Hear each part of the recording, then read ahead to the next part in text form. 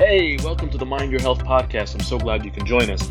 I'm your host, Dr. Mina Merholm. I'm a board-certified psychiatrist and an assistant professor of clinical psychiatry in Columbia University. I'll be speaking with some of the leading experts in mental health around the world to learn how we can incorporate principles of lifestyle changes, our faith, as well as some of the leading innovations in mental health to learn how we can live happier and more fulfilled lives. And hopefully we'll have some fun along the way. I hope this inspires you and encourages you to mind your health. Welcome to our viewers back to our podcast, Mind Your Health. Today, I am so honored to have someone I've been a fan of and have watched her content for so long, and to finally have her with me today. As you know, I'm your host, Dr. Mina Merholm, board-certified psychiatrist. Today, I am honored to have Dr. Huma Naidoo, who is a Harvard psychiatrist, a nutritional psychiatrist, and a best-selling author of an amazing book called This Is Your Brain on Food. Dr. Naidoo, thank you so much for being with us today. Thank you, Dr. Merholm. It's really lovely to talk with you. Thank you for that nice introduction. Of course. And I love your background, by the way. It looks like we're ready to have some healthy food right now. We're like ready to go. Well, you know, whenever I can hang around the kitchen or be around food, I'm usually pretty happy. So I can see. That makes sense. And it's a good segue into what we're talking about today. I was curious. I want the audience to kind of know, first, for you personally, what led you to get into this particular subject of the impact of food on our health? You know, I think it's a bit of a long story because it really does, as I think you understand, always stems back to one's childhood. But, you know, when I think about it, just the way that I grew up in a very large South Asian family around my mom is a physician herself. So she was in medical school during the daytime. And I skipped out of preschool to spend the time with my maternal grandmother, to whom my book is dedicated. But, you know, Dr. Mom, from her, I sort of just learned how to pick fresh vegetables from the garden and watched her prepare food. And my grandfather and her taught me yoga and meditation. So I sort of came into the world with all of these tools that I didn't even realize were there, but were part of how I was raised. And in addition to that, there were also medical doctors, allopathic medical doctors, and a few Ayurvedic practitioners in the family. So that mind-body connection was part of the conversation. So I found that when I began to learn about mental health and the types of medications involved, I felt that in addition to those, because while they're life-saving, they also can have devastating side effects in some individuals. I felt there needed to be more tools in the toolkit to help people feel emotionally better. And that this mind-body connection should not be ignored. And that food was part of lifestyle. You know, I happen to love food and always wanted to be around it. So I started to ask questions, and a patient that I write about early on in my book really helped me unexpectedly have an aha moment about that connection. So I pursued it, and culinary school was really a pathway of passion. You know, just I love to be around food. I didn't expect it to become part of a niche in what I do, but I'm so grateful that it did. And, you know, I do feel that mental health is still stigmatized, even in this country. And so I feel like it's an easy conversation to have with people, you know, around food, but then also help understand how we can eat better for our mental health. I love that so much. This sounds like it was really kind of an organic way, if you don't mind the pun. Exactly. Absolutely. It was totally happened organically and without planning. I feel fortunate that things happen in a way that I was able to pursue this. And I was always encouraged by my parents. I still don't know how they allowed me to skip out of preschool. So I always say I'm a preschool dropout. But you know, I love to be around food and in the kitchen and hang around they wouldn't let me do anything, of course, I was too little, but always in that environment. And I think you really do absorb things from the environment. So it's really key in how kids grow up, right? So I feel fortunate that way. And we're fortunate that you get to have that journey so you can share it with us. Because I think when you have that personal kind of experience, so this has been a part of your life, it really kind of translates to the listener and the reader, the person who's now watching, which I know for some people who are maybe just tuning in and they may not be familiar with nutritional psychiatry. It sounds kind of cool. Right. You know, food has an impact. Can you speak to a little bit about what is this field? Why should someone who doesn't really know about it really kind of pay attention? Absolutely. So you know, nutritional psychiatry is the use of healthy whole foods and nutrients to improve your mental well-being. And it really can apply to anyone, because it turns out that we are what we eat, that old cliche. And much of that is explained through the emerging and ongoing research around the gut microbiome, how the gut interacts with the brain, and how that actually explains the connection between what we eat and how we feel emotionally. So nutritional psychiatry is certainly an emerging and more nascent field. I've been interested in the intersection of food and the nutritional elements of food, as well as mental health for a very long time in my life. And really was asking those questions early on in my career and was fortunate that it came together. So for anyone listening, you can always start to impact how you're feeling emotionally by how you're eating. And it starts off with some very basic principles or very basic pillars that I talk about in nutritional psychiatry. And what I share in my book is really ways that you can start to incorporate and add foods, because no one wants to feel deprived and feel like you have to eat less or give up something. I kind of don't like that model, and I'm very much against diet culture. I feel that tends to be what leads us astray in the US. Eat this, don't eat that, include this, give up that nutrient. And sometimes people are doing very they're eliminating foods that are actually healthy. So unless you have an allergy and intolerance or condition like celiac disease, you really should be trying to eat healthy whole foods. And so this journey, this way of eating, this use of nutritional psychiatry principles is really meant for anyone who wants to feel better. And I think COVID has really not helped that, obviously. Emotional health is something that we all need to be paying attention to. So that's really what it's about. Yeah, and so you're not saying celery for everybody 24/7. That's not what. No. It's not celery or medication or mindfulness or yoga. But anyway, it's a combination. It's really a holistic, functional, and integrated approach to mental health, which some of my patients, I still prescribe medications. So some of my patients may need medications, but others may be able to embrace a holistic model that involves nutrition at the center of that by eating in a healthier way. I love that approach because you're really speaking to sort of a practical approach here, is that it's not going to be extreme. It's not going to be something that you do today and it's not sustainable, right? Because that's one of the big that's the whole thing. That's exactly it. It's not, for many people, it's not sustainable. I had a client recently who was working with me and who heard about a diet from a family member. And this diet involved some supplemental shakes and bars. And there's nothing wrong with that. I think it's always whatever the ingredients are in a particular protein bar, whatever. So always actually examine what it is. And it wasn't that he was doing anything wrong. But what this was essentially doing, this program he joined, was it was cutting his calories, right? And encouraging him to eat a healthy meal in the evening that included either seafood, chicken, because he does consume meat, and lots of vegetables, and cooked and prepared in a healthy way. So I'm thinking to myself, what the program part of it was doing was cutting his calories in about half, right, and asking him to eat one healthy meal a day. So he was still eating. He was eating little snacks, but every snack came in a little package, and he was doing okay on it. He was losing weight. But when you mentioned the word sustainable, my biggest concern, I was discussing this with a colleague at a case conference that we were sharing clinical information. And I just said, one of my biggest concerns is he's going to lose 15 pounds, but come February, he might gain it back because it's hard to sustain that. Right? So I think it's just finding the right path forward with some simple but important principles, which are now evidence-based. I think that's important for us to know.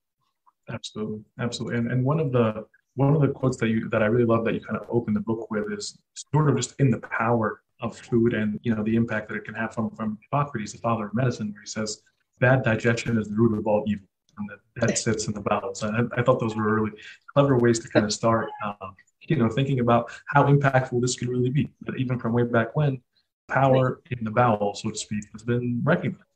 Absolutely. Hippocrates, was onto something eons ago, right? And yet the microbiome research is only the last decade and a half to 2 decades. But it's really picked up speed. Between 2013 and 2017, there were about 12 or 13,000 articles published. So obviously it's gaining a lot of traction, and we are seeing the evidence clinically. The studies that have looked at comparison of a probiotic supplement versus Prozac. Now, am I saying you should not take your medication? Absolutely not. I'm saying that food, nutrients, prebiotic foods, fermented foods, because probiotics are usually supplements, but fermented foods are easy. Every culture has a fermented food. And so these are easy to incorporate into your diet. So these are simple principles. And increasing your fruit intake, your vegetable intake with fruit and mental health, I'm cautious to always guide people around lower glycemic fruit like berries. Blueberries being my favorite because of the antioxidant punch they give us and the anthocyanins. And also because individuals in the mental health who are struggling with mental health issues may have gained some weight. And so they want to be really careful about not just having a ton of pineapple or, fruit that are delicious, but at the same time are higher glycemic. So, but increasing the vegetables, that's an easy way to increase the fiber in your diet in a natural way. I understand that individuals with different GI conditions may struggle a little bit with the fiber, but for the average person who's just thinking, how can I start to improve things? Adding in vegetables, beans, nuts, seeds are all really great sources of fiber, which are great for the gut microbiome. And your point there in terms of when we're comparing Prozac and probiotic and how so many medications for those who are struggling with mental health can potentially lead to weight gain, right? So there is this ongoing struggle between balancing your weight and you're going to continue to be in therapy, maybe take medicine. But let's say specifically, if we can talk about for a moment about depression. So many folks, especially since the past year and a half, have been incredibly difficult for everyone.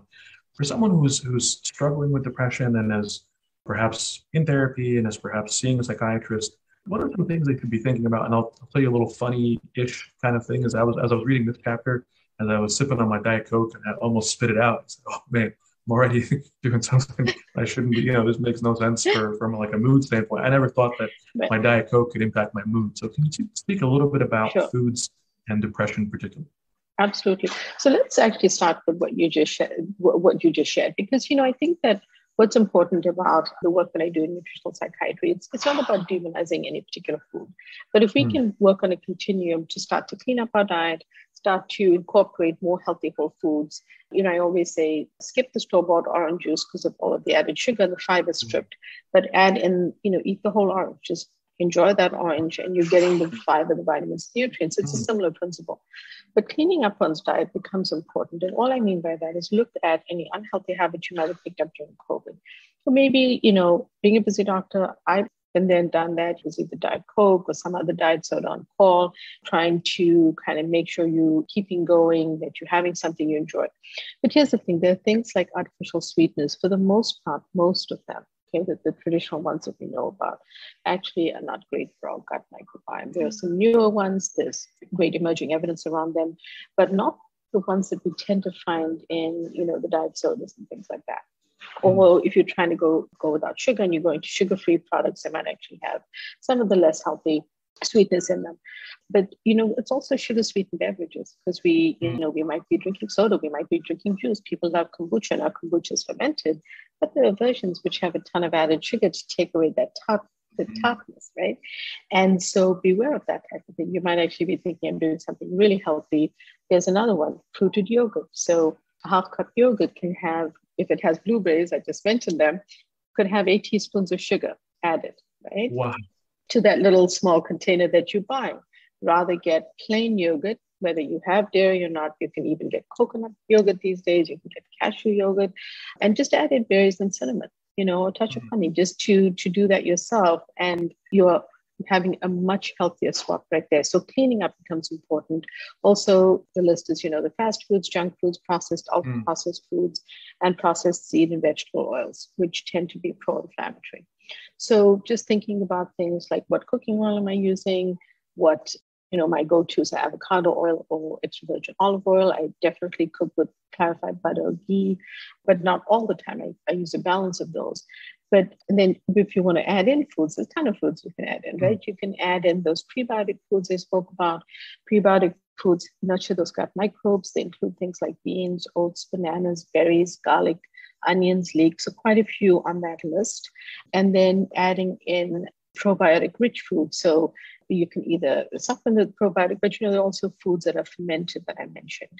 And tempeh, miso, sauerkraut, kefir, kimchi, kombucha, all of those are great for you to start to incorporate if you're not eating them, including things like those nuts and nut butters, avocados, Olive oil, these are healthy fats that are good. And omega-3 fatty acids, you can get these in wild sockeye salmon, you can get them in sardines, you can get them in anchovies.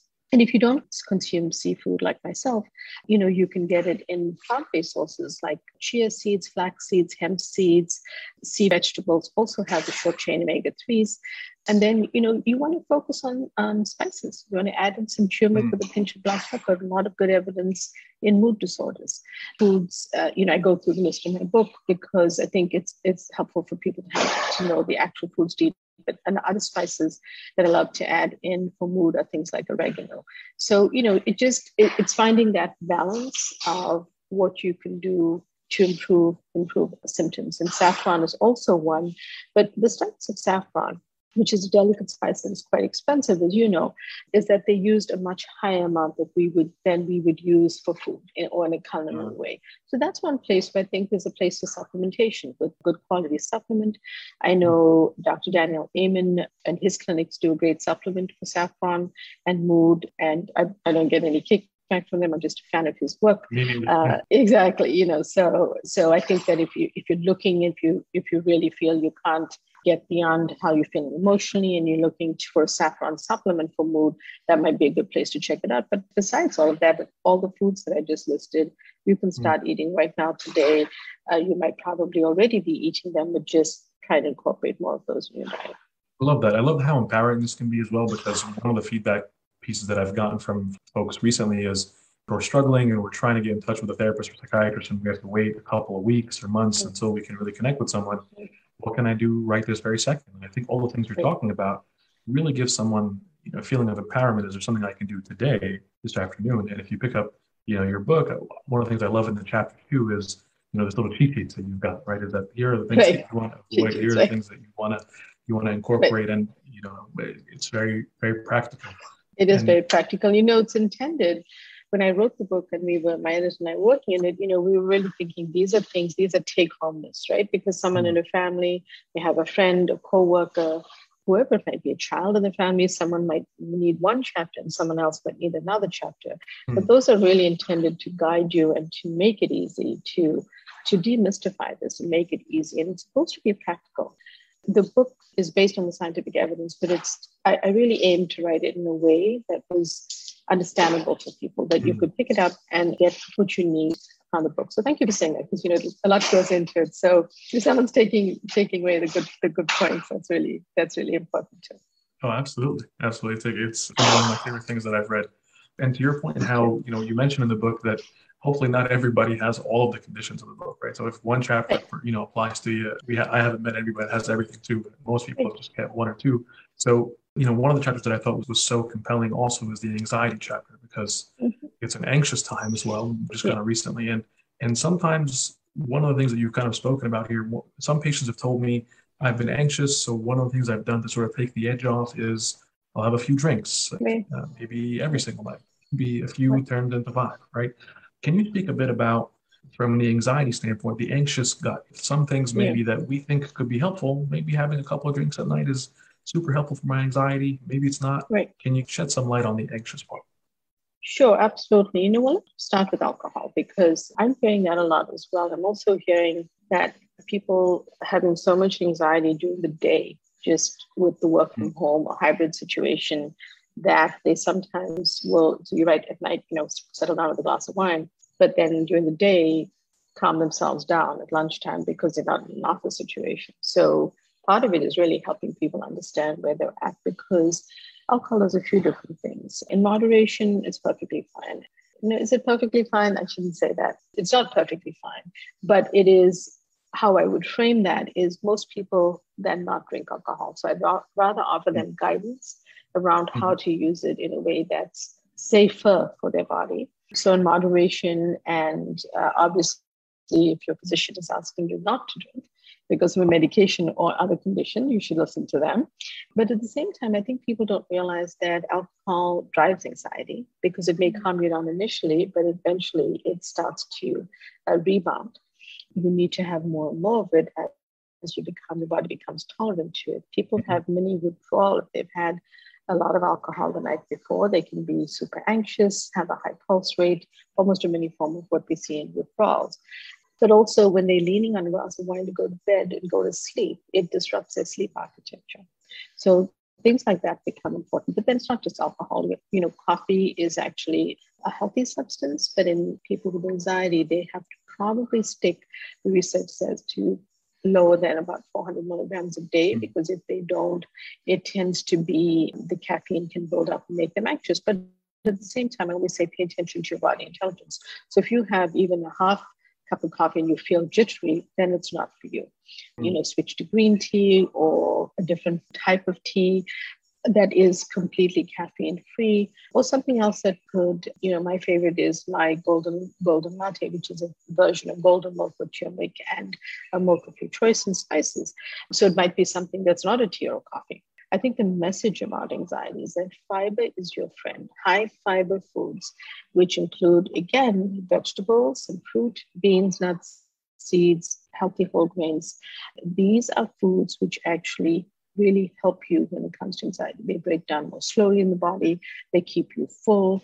By keeping you full and breaking down more slowly, they even out your blood sugar. And that way you're not having the spikes that you have when you eat a sugary donut, which is sort of a simple carbohydrate.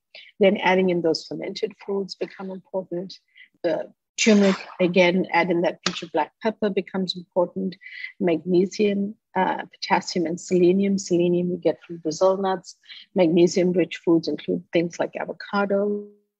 And then, some of the herbs that I often say to people, try out the teas. For lavender can be very calming, passion flower teas, as well as chamomile. So these are things that you can lean on in addition to the foods to help you feel better.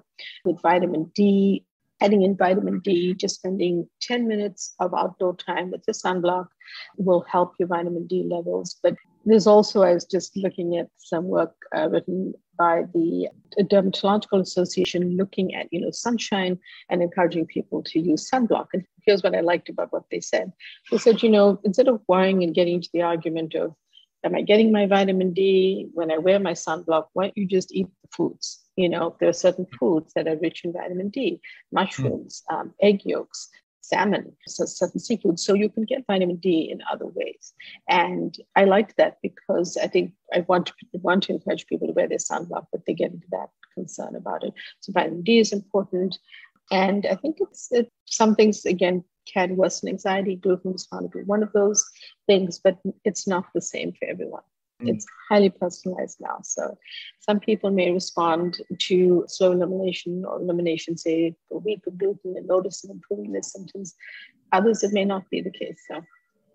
And to your point there, because there's so much variety and it's personalized, I think it's important for folks to remember that you have that flexibility a little bit. And we're talking about options of foods, right? Not everyone should be kind of eating this and everyone should be avoiding that. But these are kind of helping guiding principles in terms of how to understand these foods differently. Because I think of the things that we're talking about, depression, anxiety, and so on, anxiety seems to be one of those things that there is such a clear, as you speak about in this chapter as well, physical gut symptoms, right? So often folks come in saying, I have these knots in my stomach, that anxiety is just giving me these sort of butterflies. And oftentimes, if we're talking about some changes that we can make diet-wise, that can really make an impact. That can make an impact. And I think because these are such anxious times, people also should tap into other resources we have available within ourselves, breathing exercises. Pranayama yoga or breathwork yoga was shown to reduce anxiety in a study that was published last May. And while it also improved cardiac function, I thought it was fascinating that they looked at the psychological impact. Yet when you get up in the morning and you say you have that anxious gut or that knot in your stomach, do breathing exercises. Maybe you have a mindfulness exercise that you like to do. It doesn't have to be spiritually based. It can be if that's what you believe in and that's what appeals to you, but it doesn't have to be. A meditation, a yoga, a stretch, a walk outside, outdoor time. All of those can actually help calm ourselves down and center ourselves. So I think the more that I talk about anxiety and stress, the more I realize, it's really a very holistic way of managing it. It's not just a pill, it's not just a benzodiazepine or anything else that you can prescribe. It's also other things. And in the moment, it may seem annoying to someone to say, oh, take a deep breath, oh, do this. It's not that. It's the times when you are not having, say, that panic and extreme anxiety. Can you think through how are these additional ways that I can help myself feel better in addition to food? Food is a very huge cornerstone of that, because if you're kind of surviving on junk foods, fast foods, processed, ultra processed foods, always say French fries at fast food restaurants, most of them have added sugar that you don't even taste because they're meant to be hyper-palatable, so that, you always upsize. Then when you upsize, you don't put it down. They are engineered to be that way. So when we say fast foods, and it's hard in our environment not to avoid these completely, but just having that awareness changes things. If you're someone who's running out for lunch every day and getting those types of foods, then just making that switch, cutting back on that could make a difference, because you will be consuming far less processed and ultra-processed foods and probably much less added sugar. And fast food restaurants also tend to use processed vegetables because they're less expensive. So, and these are pro-inflammatories. So. Wow. I just want to underscore something that you said that's so powerful here that I want to make sure people don't miss, is this sort of holistic approach, right? That it's not just a pill, it's not just one kind of therapy, it's not just one kind of food, right? I'm going to go out today and have broccoli and my day will be, everything will be better. But as you said, even whether it's spiritually minded things or meditation, that's that really having sort of a holistic lens or mindset. I think that's a message that we're really trying to help folks understand through this podcast as well. And I wanted to, I can ask you 100 more questions, and I was actually prepared so much from the book for each chapter, but I want to be mindful of your time. And I wanted to just ask you, maybe in closing, as folks are seeing this, and hopefully this is enough if you're listening, if you're watching, you've already gotten the book halfway through this conversation because it's essential. One of the quotes that you put there to sort of kind of encapsulate all this is, the old idiom is kind of we are what we eat, but there is this idiom that you talk about as well, which is that for men and women, the food that enters our stomach can warm our hearts and change our brains, right? As some people say that the way to a man's heart is through his stomach. But, I really love what you said there, is that what can enter our stomach can warm our hearts and change our brains. In closing, can you just kind of leave us with your message there, what you were hoping for us to get from that quote and kind of from what we're talking about here today? Thank you. So that's actually a great way to end, because I think it loops in the gut-brain connection, which is really where I got most excited about this work and what I'm most excited about what the future holds in terms of things like psychobiotics and how can we actually find other solutions in mental health in addition to what we have and not excluding what we have. So the gut-brain connection, the gut and brain originate from the exact same cells in the body. So when we are developing as embryos, these form from the same cells. And that is why they are connected. They live apart in the body, but they are connected. And then they're connected by the vagus nerve, which allows for this chemical messaging between these two organs all the time. And as I said earlier, the gut-brain connection explains the food-mood connection. Very loosely speaking, what I'm trying to say is that we are what we eat. When we consume food, it is digested in the gastrointestinal tract. It interacts with the microbes, 39 odd trillion microbes that live there that are all microscopic. You cannot see them. And they're really there to help us. But amongst those microbes are also some bad guys. So when you feed the bad guys with sugar and all the stuff we mentioned is not great, they thrive. And when they thrive, they overcome the good microbes. And that's when you have the setup for inflammation. And you get eventually it leads to things like leaky gut, other conditions, but also that's when I start to see an uptick of mental health symptoms. Now, take a step back for a second. When we eat healthy foods or start to make those healthy habit changes, right now today, eating, adding spices to your food, adding more vegetables. My favorite are still pure rich vegetables, like cruciferous vegetables like cauliflower, broccoli, those. Great way to start. When you do that, you are taking care of your gut. And by taking care of your gut, the digested food, the products of the food you eat are positive products called short-chain fatty acids. When they interact with the brain, they are good for us and they improve our mental health symptoms. This is very loosely speaking, and as you know in the book, I take a much deeper dive. But that's the principle of it. And that's what I mean by what we eat, warms the heart, but it also helps your brain. And if we can just take that away, the simplest healthy habit change that you make that is sustainable will help you in the longer term. And what I find, I can remember, people start to feel better and then they want to do 9 other things. Right. The idea is not to give them a list of 10 to start with. It's overwhelming for any one of us. But if you can start with one thing, add a half a teaspoon of turmeric and a pinch of black pepper, which makes it more bioavailable to your brain and body, to a super smoothie or a tea, starting today. And if you don't cook with it, maybe you cook with it. And if you do, add it to whatever you cook. I can't wait to go make a healthy dinner. Obviously, I just got my wife now. We're ready for a new start. So I'm so grateful to you. And I know we have a couple of questions from folks, but in terms of affordability and some other questions about memory and ADHD, I'll tell folks that the book goes into a lot of detail about memory, ADHD. There's just fantastic. There are entire chapters on that. Yeah, entire chapters that really cover it's just so well done. So the last question, if I may ask you, just how do folks connect with you if they have more questions, they want to learn more? What's the best way they can connect with you? Absolutely. So subscribe to my newsletter on my website where you'll get updates about what I'm up to, what I'm writing, what I'm doing, and basically that shares updated research and information. My website is umanaidumd.com. Follow me on social, where I'm always putting out updated information, giving you all the recipes I mentioned on social media and in my book. And that's at DRUMANAIDOO. And I'm actually releasing the first course in nutritional psychiatry that will be in the fall of this year. So if people really want to take a deeper dive, join me in that. We'll be starting to share more information in the next month. And so if you want to learn more, it's something that you might want to join me on. Excellent. Sign me up. I'm there. So just once again, thank you so much. Thank you. I really, really appreciate your time with us here. And I'm looking forward to continuing to learn more from you. And to our viewers, thank you for tuning in. Please make sure to follow Dr. Naidu for all this amazing information we've talked about here. Thank you so much. Thank you so much for checking out this episode. Please take a second to rate and review, as this helps us reach more people. And until then, please don't forget to mind your health. See you soon.